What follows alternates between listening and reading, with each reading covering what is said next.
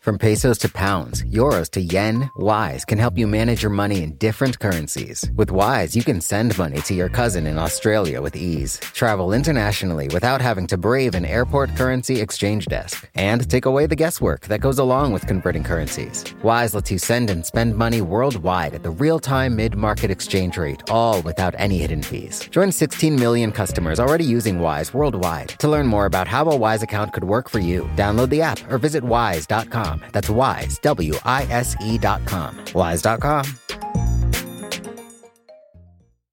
You know how to book flights and hotels.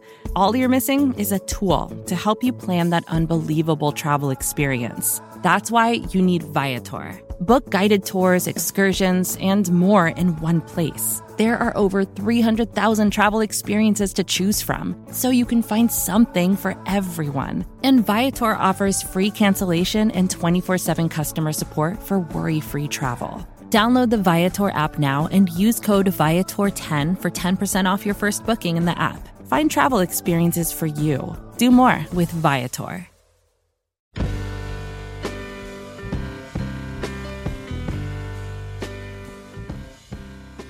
Hello and welcome to the Longform Podcast. I am Evan Ratliff. I'm joined by Max Linsky and Aaron Lambert, my co-hosts. Hey guys. Always a pleasure to talk to you both. Hello, Max. Hello, Evan. Hey guys, Evan, we got an exciting one. It is a like breaking news episode. I love it. Yes, this episode is with Katherine Eban, who has been on the show before. Actually, early 2020, she was on the show. We talked about this book that she wrote about the pharmaceutical industry, Bottle of Lies, and about her career. But this time, it's the rare episode where we talked about one single magazine article that she has recently published at Vanity Fair, which is about the so-called lab leak hypothesis, which is the hypothesis that the origins of the novel coronavirus that causes COVID-19 actually originated from a lab rather than from natural origins. It has recently broken out in a huge way into the mainstream as a big topic. Her story is part of that. And I am also, as you will find when you listen to this, obsessed with this question. I tried and failed to write about it myself, so we went pretty deep on it. And we talked both about how she reported it and how she feels about some of the media and political forces that swirl around this issue. I want to send a shout out to a previous episode of the Longform Podcast. Earlier in the pandemic, I talked to Nicholson Baker, who also had some thoughts about the possibility of this being a lab leak and caught some flack for it. He wrote a story in New York Magazine. So anyway, this is all to say, I am excited that these threads are converging and people are doing journalism about it. Indeed, indeed. Man, this is really like a 1-2 punch here. I wish every episode could both get Aaron doing an I told you so and have Evan talking to someone who accomplished a story that he himself failed to write. That's just like that's an incredible 1-2. Well, there'll be more in this series. We'll come up with more. We're brought to you, as always, by MailChimp. They make this show possible, and we appreciate that. Thanks, MailChimp. Now here's Evan with Katherine Eban.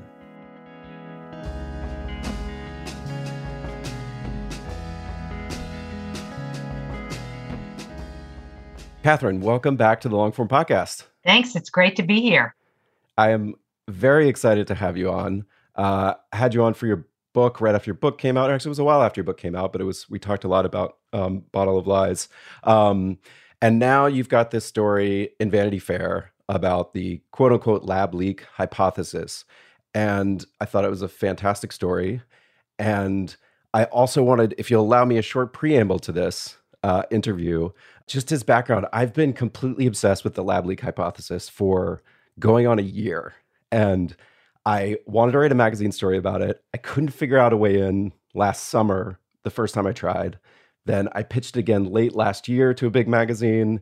I couldn't get any traction. So I'll just say up front that I'm very jealous that you did this. That's what I'm coming in with. But also, when I saw it was you, I was very happy because I'm also relieved that I didn't get the chance to do it because you would have utterly scooped me with what you got. So I was also grateful that it was you. And the other aspect is I've actually written about the zoonotic origins of viruses crossing over from animals into humans in the past. So I've interviewed Peter Daszak, who features in this story a lot. And that was part of what spurred my interest in it. So that's all just to say that I probably have more thoughts on this than I would in a typical interview. But it's just background to talk about your reporting on this, which I thought was both sensational and also very finely tuned in how you wrote about it. So let's start with maybe you telling people who might not have paid close attention to what the lab leak theory actually is, sort of what it is and what it isn't. Okay. So there are wild conspiracy theories, first of all, around the lab leak hypothesis, which goes something like China engineered a biological weapon in a laboratory and released it on purpose. That is the most wild of the conspiracy theories. Mm-hmm. I went in to look at the legitimate questions being asked by credible doubters as to what was the possibility that this may have come from one of the laboratories in Wuhan. Let me just say that, when we talk about lab leak, that does not necessarily mean an intentional release.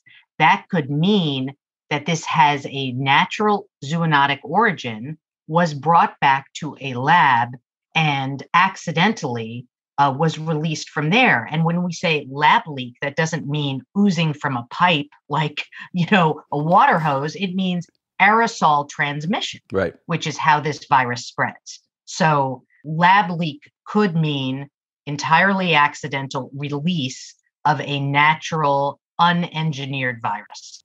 Right. So there's sort of two aspects of the theory, the legitimate non-conspiratorial theory.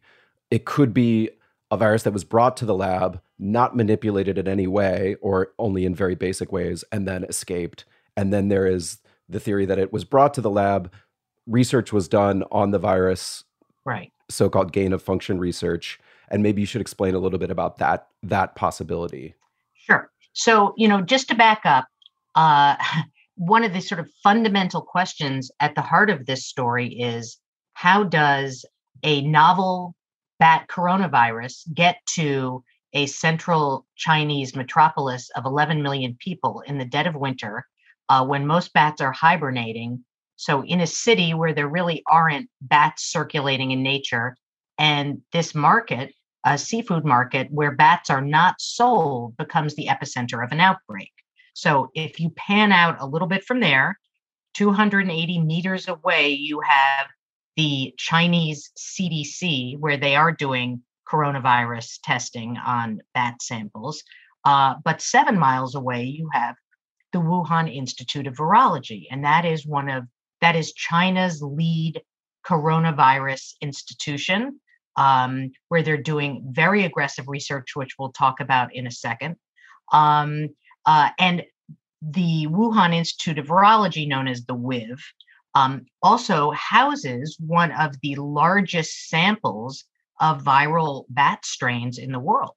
So, as one of the experts I interviewed said, the minute he heard about a novel bat coronavirus in Wuhan, he thought of the WIV, because the kind of research they're doing, it's not 12 cities, it's 3 places in the entire world that does the kind of research that's going on there.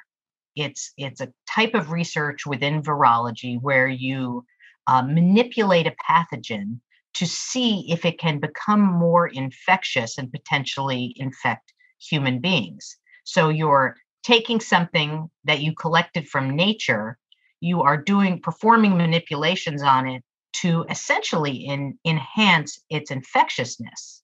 The argument for doing this is you're gauging the risk.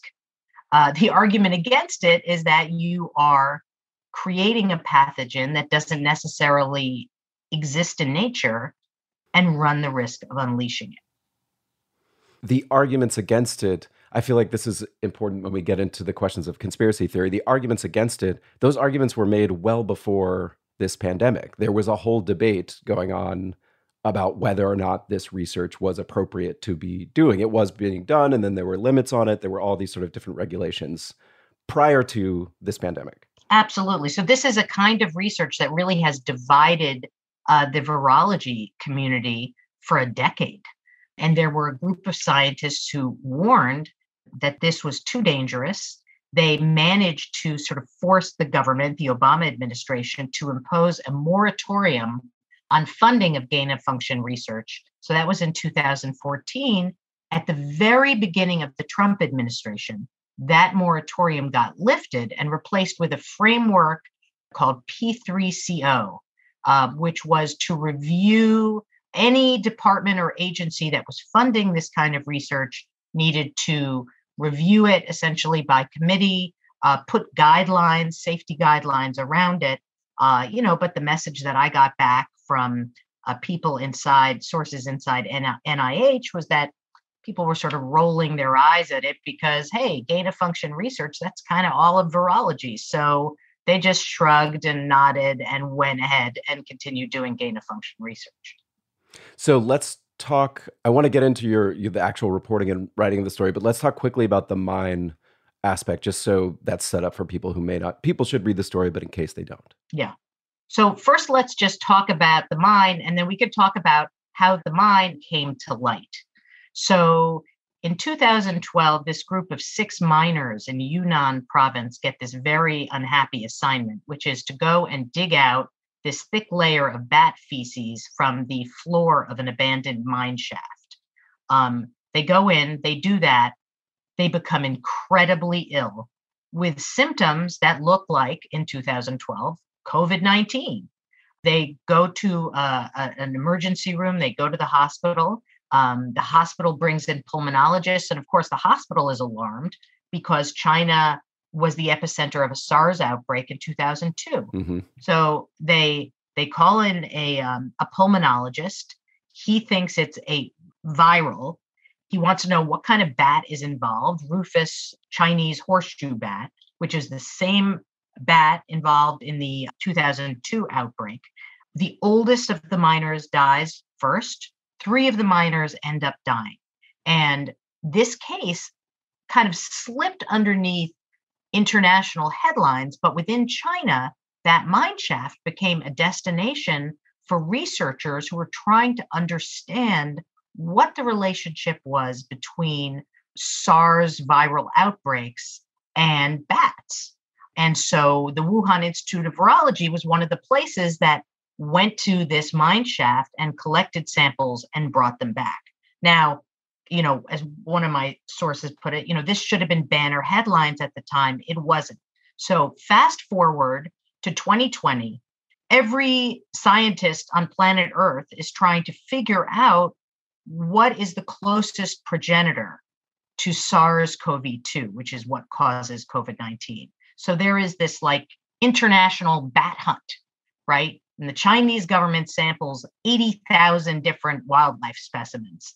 So this group of independent researchers who go by the acronym DRASTIC, and they are spread all over the world. Some of them are top scientists. Some of them are just sort of, unemployed science enthusiasts. And one of these fellows operates under a pseudonym, the Seeker 268 on Twitter.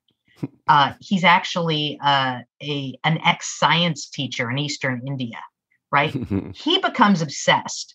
So he starts going into this Chinese database. He speaks no Mandarin. He starts going into this Chinese database that houses all of these dissertations, right? And he plugs in, using Google Translate, he plugs in keywords into this database.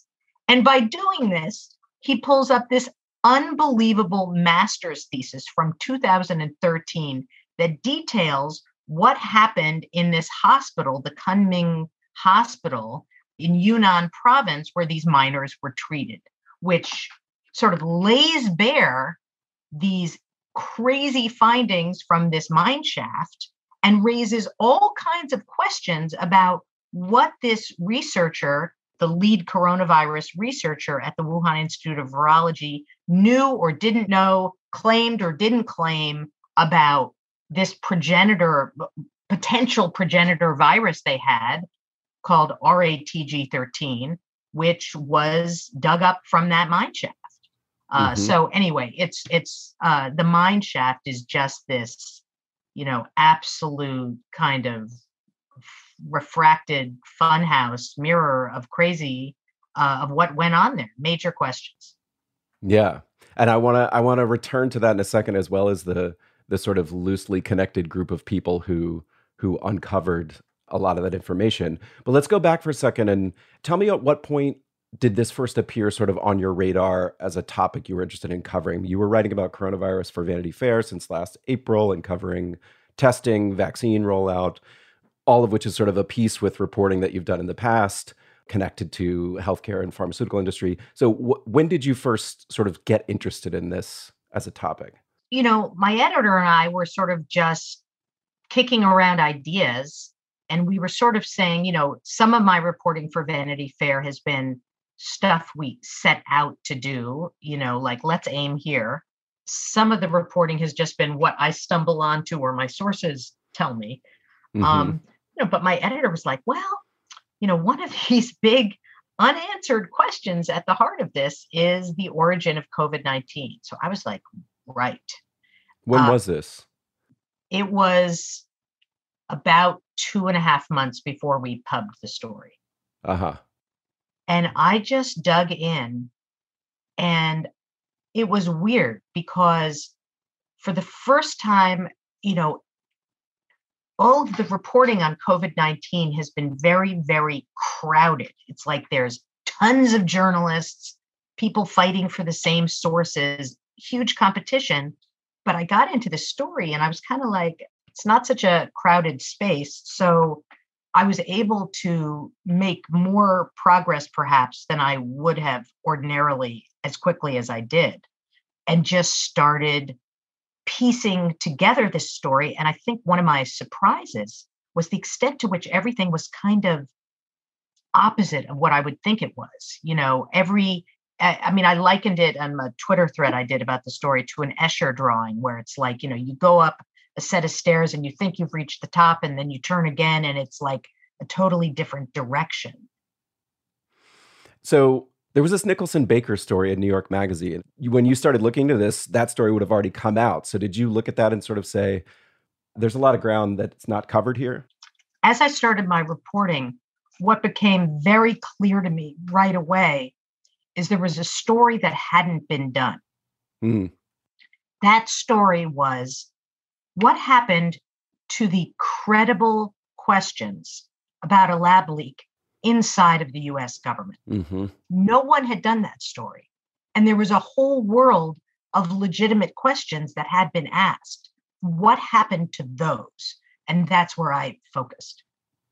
Were you concerned? I mean, once something, especially these days, when something gets a sort of conspiracy label attached to it, it's very hard to shake. And even when in your description of the story, if a person came to it already thinking this is a conspiracy theory, you could sound to them like a QAnon person, or, you know, that you're just sort of, and then there's this person, there's a mine, and then, you know, it sounds insane if you already are approaching it with that lens. Were you concerned that your story would sort of get caught up in that and wouldn't be able to break out of that? I was very concerned, you know, and so my approach, both in the reporting and writing, was to ensure that we stripped away those conspiracy theories and made a sharp distinction between the crazy town claims that were being made and the legitimate claims by people whose only agenda was to uncover the truth, not to somehow use a lab leak claim for a political purpose or a way to sort of cudgel China. And a big part of that are the documents that you got that sort of catalog some of this back and forth, as you say, inside the US government, people who were either on one side trying to sort it out or on the other side sort of trying to shut down that investigation into it or saying that it was shoddy. So I'm first interested in, did you get those documents? You know, obviously we don't need to talk about sourcing in too much depth, but did you FOIA those, or it seemed too quick for you to FOIA them, or did you get them from sources? Oh, no FOIAs on this story. I didn't have time. So all my documents were obtained without a single FOIA through sources. And was this a situation where when you got to your sources, they were reluctant to talk about it because it had been cast as a sort of conspiracy theory, or that when you knocked on these doors, there were people sitting there saying, I've been waiting for someone to come ask me this? There was a sort of top level patter about credible questions, but nobody had done an in-depth story. And I think there was definite concern from sources about going that deep. And it was sort of my reporting job to make a case for why it was in the public interest to do this.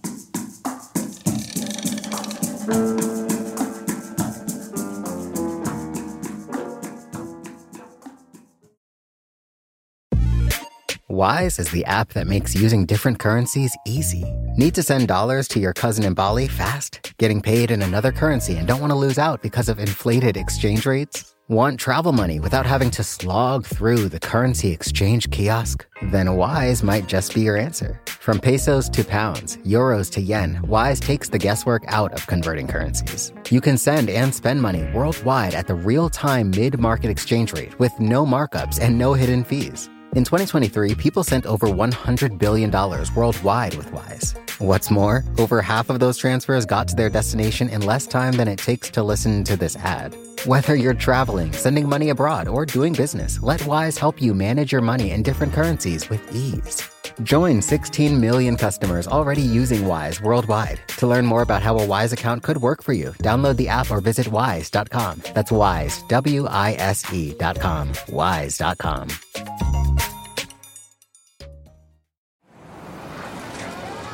Fox Creative.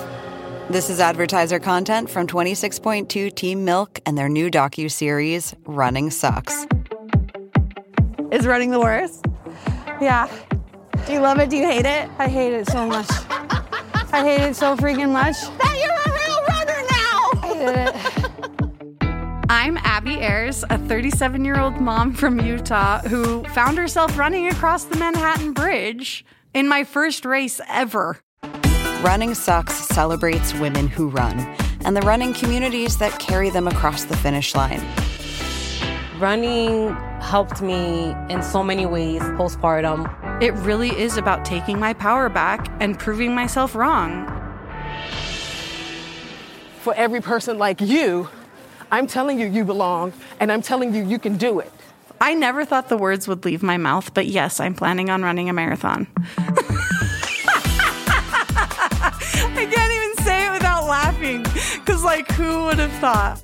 Watch Running Sucks at runningsuckstheseries.com and learn more about how Team Milk is helping women runners across the country conquer their next course.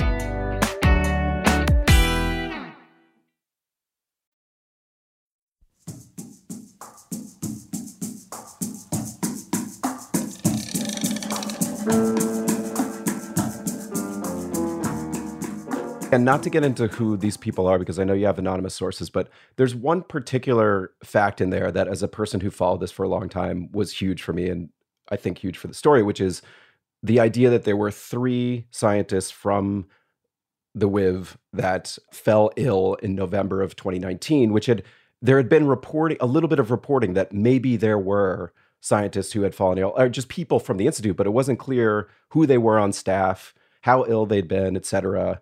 And the first place I've seen is in your story, where you say you had 3 sources that tell you that there were 3 scientists who were involved in this gain of function research who fell very ill with we don't know what in November of 2019. Did that feel like a watershed moment for you when you learned that?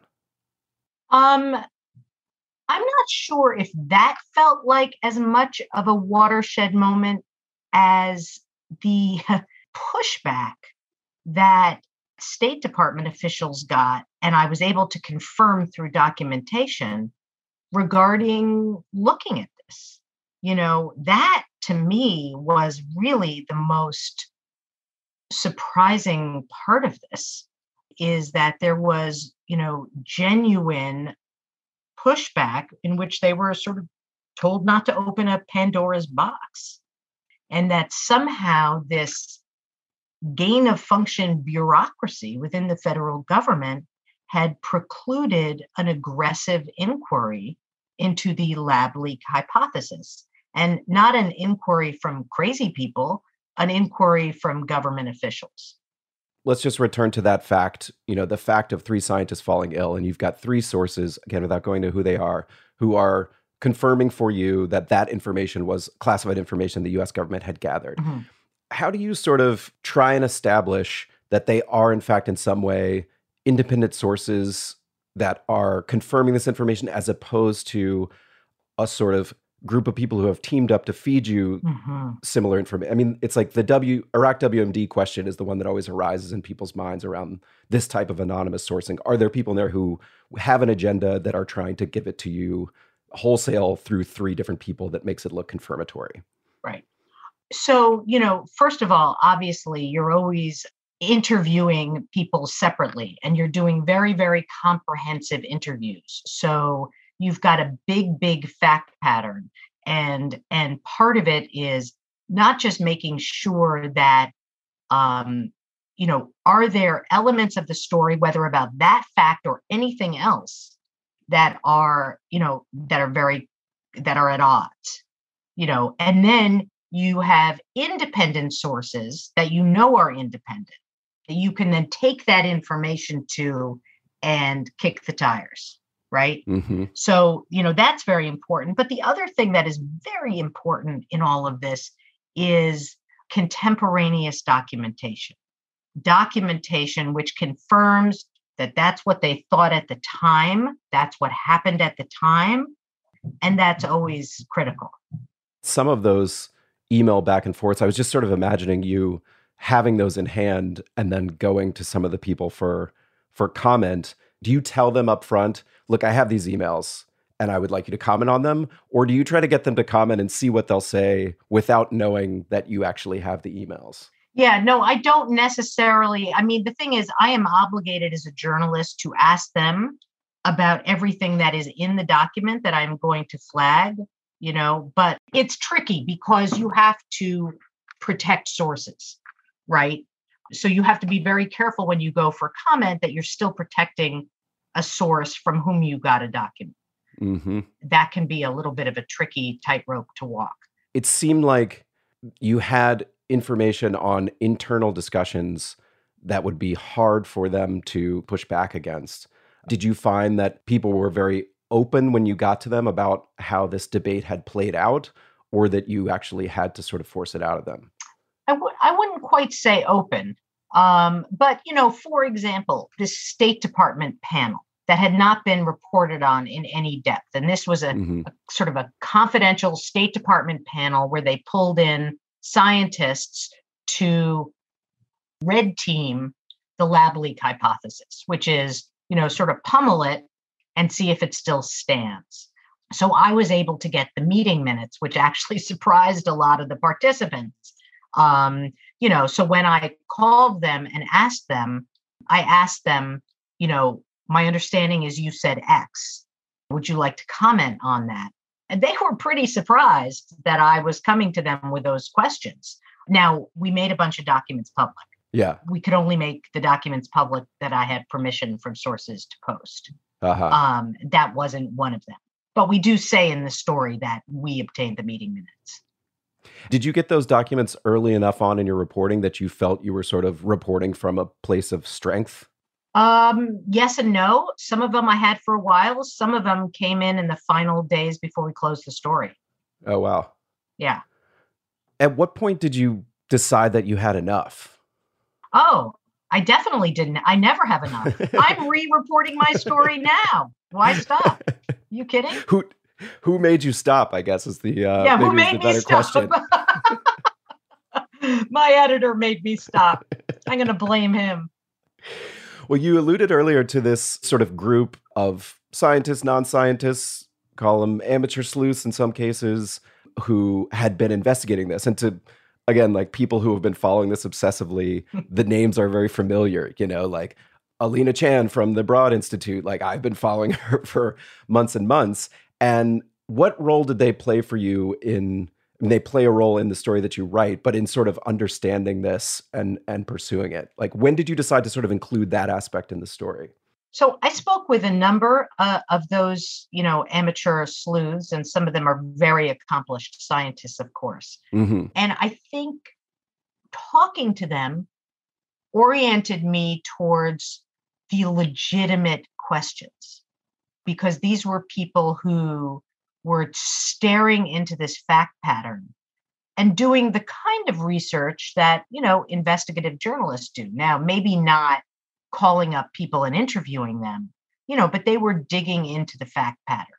And so they had, they were pointing me towards things that were good questions. So I think that helped shape how I approached my reporting.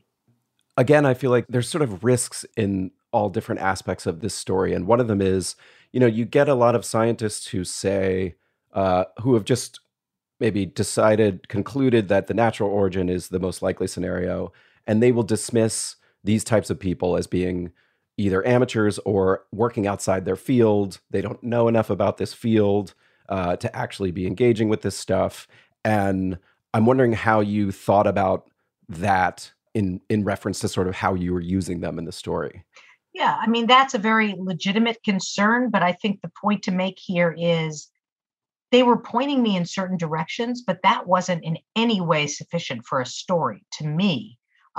What began to really matter is that when I started reporting on what had happened inside the US government, lo and behold, you had a whole set of investigators there who were looking at had their own sets of questions. And in some cases, the questions overlapped.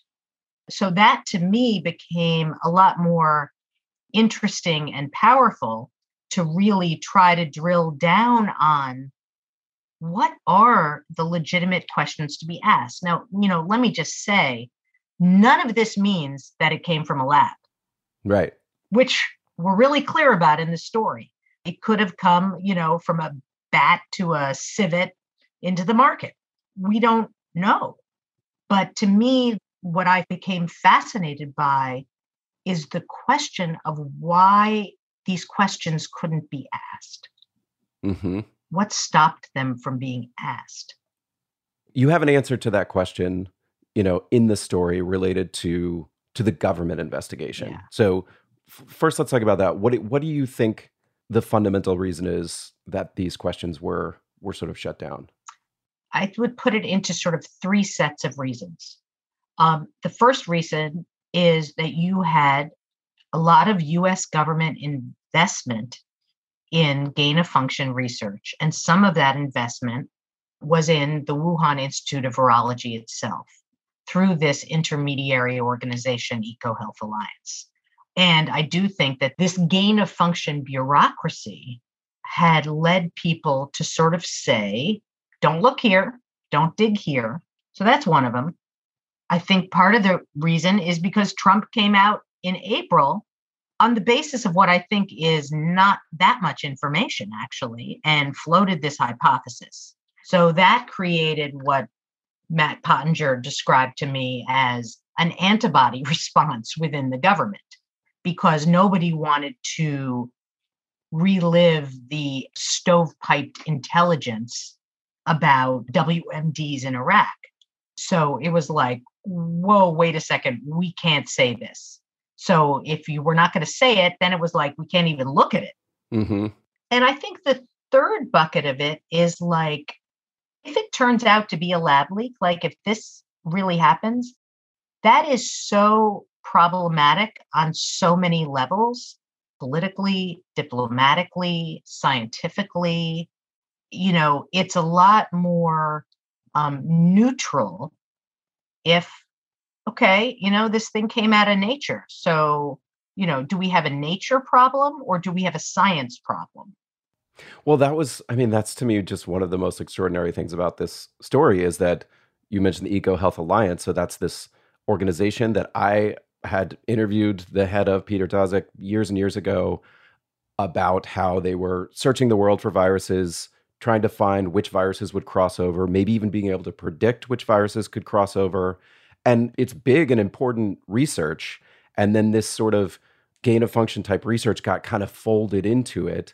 And then when this pandemic happened, the person who everyone seemed to turn to ask the question, where did this come from, was Peter Daszak, whose his entire career is on the line. I mean, there's no way you could say anything otherwise. And he's on the WHO investigation. He's on the original Lancet article where they say it's natural origin, don't worry about it. And that always shocked me. And I'm not sure I have a question in here, except that, did you try to get an interview with him? And did you try to understand how that came about? Well, I absolutely tried to find out how it came about. And he declined to comment. EcoHealth Alliance, through a spokesperson, declined to comment. My job is to be able to reflect all sides of this. And I think his side of it, which he's made clear, is that these global collaborations are critical to being able to, monitor the world for these threats. But on the other hand, I interviewed people who look at his model, which is going to the remotest places, pulling these potentially perilous bat samples, bringing them back to these crowded metropolises, analyzing them and potentially manipulating them through this research. As one, critic of his likened it to looking for a gas leak with a lighted match. Within the manipulation, there are also these sort of purely scientific questions in there. And you kind of chose, I felt like, not to go too deep into those. Like, you reference, there's all these things like furin cleavage sites and things that come up around manipulation, which some scientists will say show that it definitely could not have been manipulated in the lab because we would have manipulated it more effectively. That's one of the arguments. And on the other side, there are people say it definitely shows it was manipulated because there's particular sites. And I'm interested in the choice to sort of reference that, but not try to go deep on it. I feel like if I'm going to write more on this, I'd like to go get a, virology master's degree, which I don't have. I have a master's degree in 17th century epic poetry, which helped me not at all doing this story.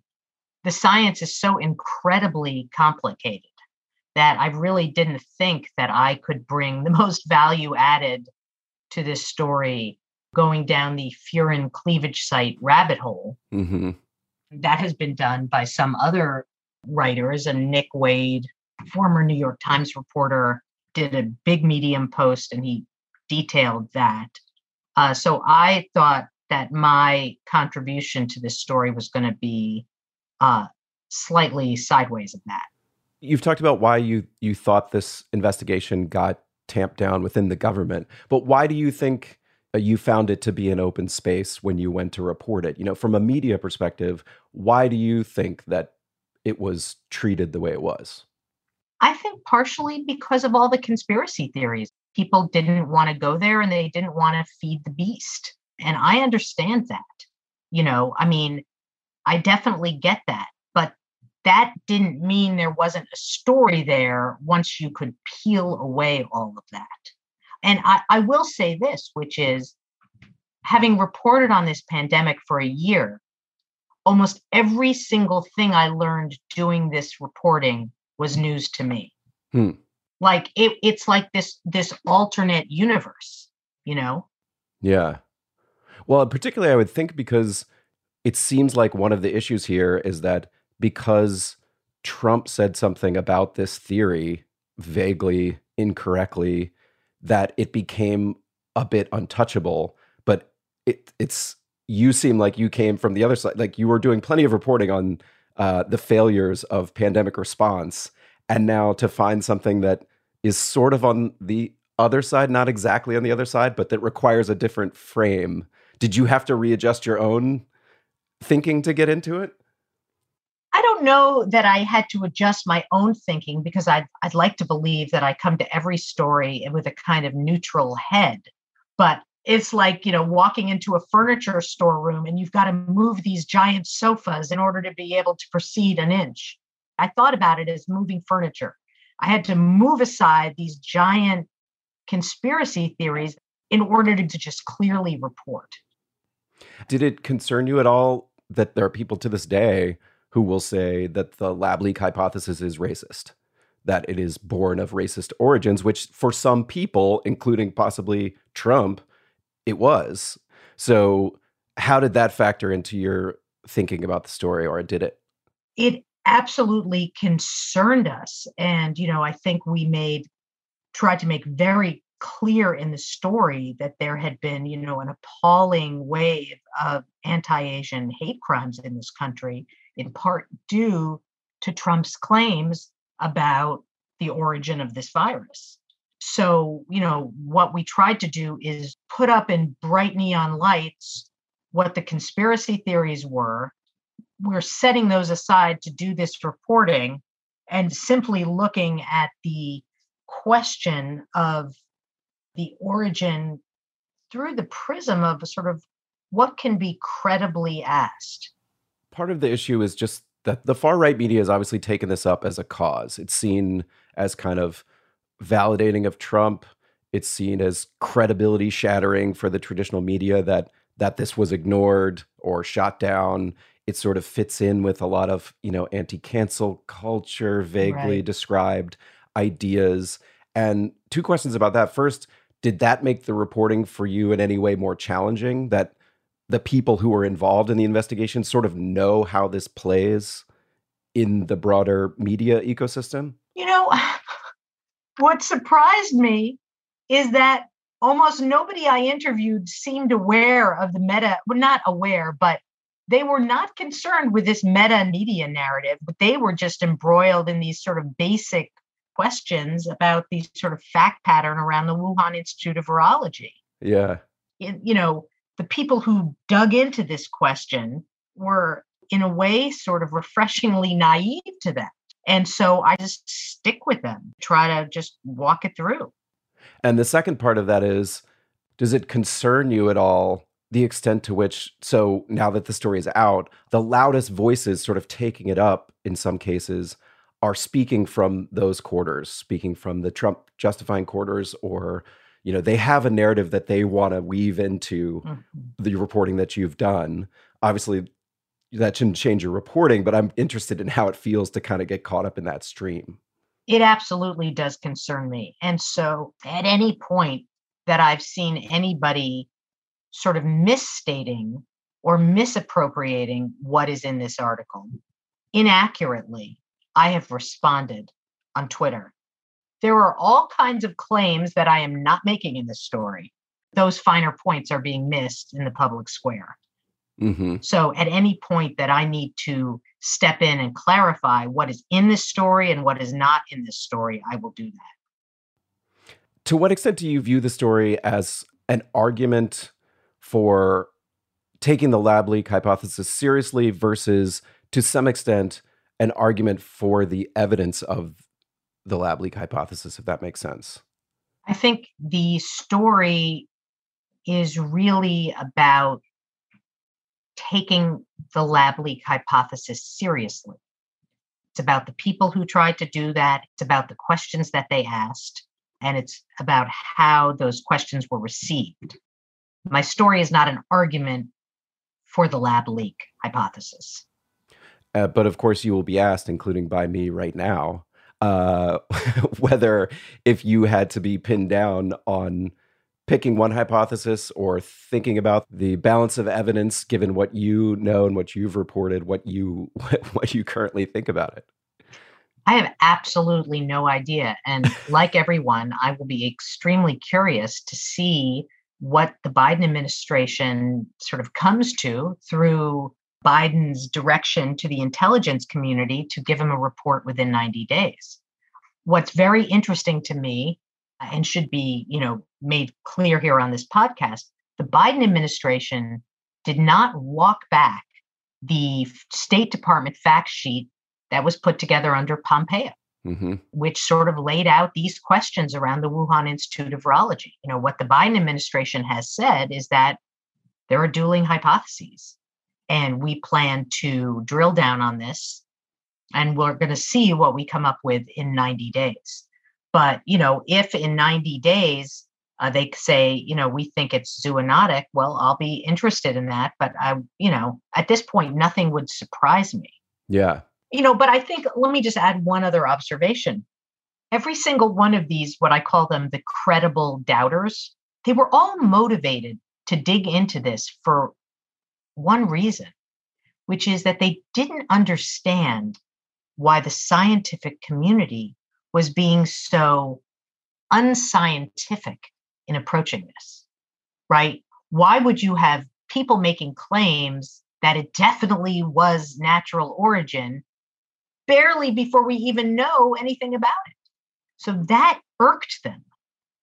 They were like, wait a second, how do they know that? Yeah, the first sort of shooting down of any lab leak possibility happened in March of 2020. Yeah. But the flip side of that is, and you addressed this towards the end, and this really stymied me when I was trying to get into reporting on it, was there seems to be a large possibility that we'll never know. Just because, as you also detail, there's no question that the Chinese government has stonewalled information, no matter what the origin is, and that information about the lab is either not obtainable or has never been obtainable, but you can't get to it anyway. You can't send forensic investigators in. They won't let you do it. They didn't let the WHO do it. And so where did you sort of land on thinking about this as an ongoing story that you will stay on and that the answer could actually truly surface? You know, I mean, some of the most knowledgeable people do think the truth will come out at some point. Either the, host animal will be identified, right, or, under kind of the weight of evidence and international pressure, China would, if it is a lab leak, cop to it in some fashion. The people who have become obsessed with trying to answer it are never going to stop until the answer is known. And maybe I will be included among their ranks. How do you feel about being included in that group? Because it's also noted in this story, scientists that have spoken up on one side or the other, on either side, on either question, have gotten death threats. This is obviously an incredibly charged question, and the biggest governments in the world have an interest in it. Their intelligence apparatus has an interest in it, and you are reporting from your home here on this question. So how do you feel about sort of being caught up in that, and have you sort of felt the effects of the story coming out? Yeah. At this point, my Twitter feed is an absolute gulag of crazy assertions, and I'm being attacked from both the left and the right, which on the one hand makes me, a little uncomfortable, but on the other hand makes me think I did my job. And do any of the attacks ever get to you or concern you? They concern me to the extent that people are making claims based on stuff that's not in my article. Mm-hmm. That bothers me for sure. And I push back on those. But, you don't want to be in an endless whack-a-mole on Twitter because you can't get anything done. I'm always most comfortable when I just put my head down and report. When I do that, it doesn't matter. That's what I do, is just focus on the facts, and I will go back to doing that. Should we expect to read more reporting from you on this? I'd hope so. If I come up with anything, for sure. All right. The last thing I wanted to ask was just in terms of the importance of this story. You'll even get people who sort of say, this is not even important right now. That's not nearly as important as just dealing with the pandemic now, as it's still ongoing. And what is your sort of top level view of why it's important to try to get at this question? So look, there is a reason why the FAA does a comprehensive investigation anytime there is a safety lapse on an airplane. They do it because you have to learn from those problems, right? You can't make a correction unless you know why something happened. So imagine if this is a lab leak, the earth-shattering consequences for virology, for the science community, for how research is done, for how research is regulated. I mean, we have to know that. Or if it is a zoonotic origin, we have to know how our human incursion into wild spaces could be unleashing these viruses. Because, COVID-19 is one thing, but, we're going to be looking at, COVID-25 and COVID-34. I mean, we have to know what caused this. Well, Catherine, thank you for your reporting, even though I regret that I failed to report on it myself. I'm extremely glad that you did. I loved the story. I thought it was a very important story, and I appreciate you coming on. Thanks so much for having me.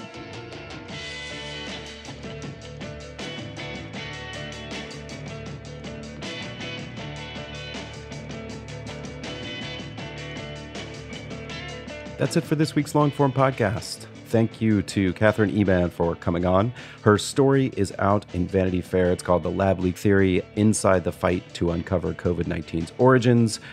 Go read it now, because there will undoubtedly be new information coming out on one side or the other of this issue for the weeks and months and years to come. And if you read that story, it'll be great background for you to follow the ins and outs. Our editor this week is Jackie Sajiko. Thank you, Jackie, as well as our intern, Susan Peterson. Thanks to my co-hosts, Max Linsky and Aaron Lammer, and to our sponsor, MailChimp. I'm Evan Ratliff. We really appreciate you listening, and we'll see you next week.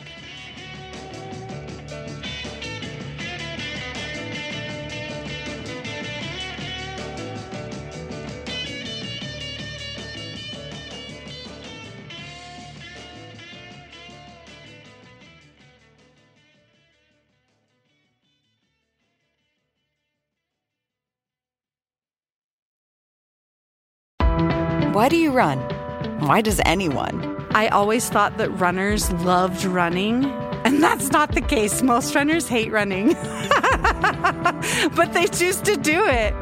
In the new docuseries Running Sucks, brought to you by Teen Milk, Abby Ayers learns why women runners everywhere are driven to go the distance. It really is about taking my power back and proving myself wrong. Teen Milk is about fueling women's performance and helping them along their marathon journeys. You can sign up now for the inaugural Every Woman's Marathon, taking place in Savannah, Georgia on November 16th, 2024. Learn more and register at everywomansmarathon.com.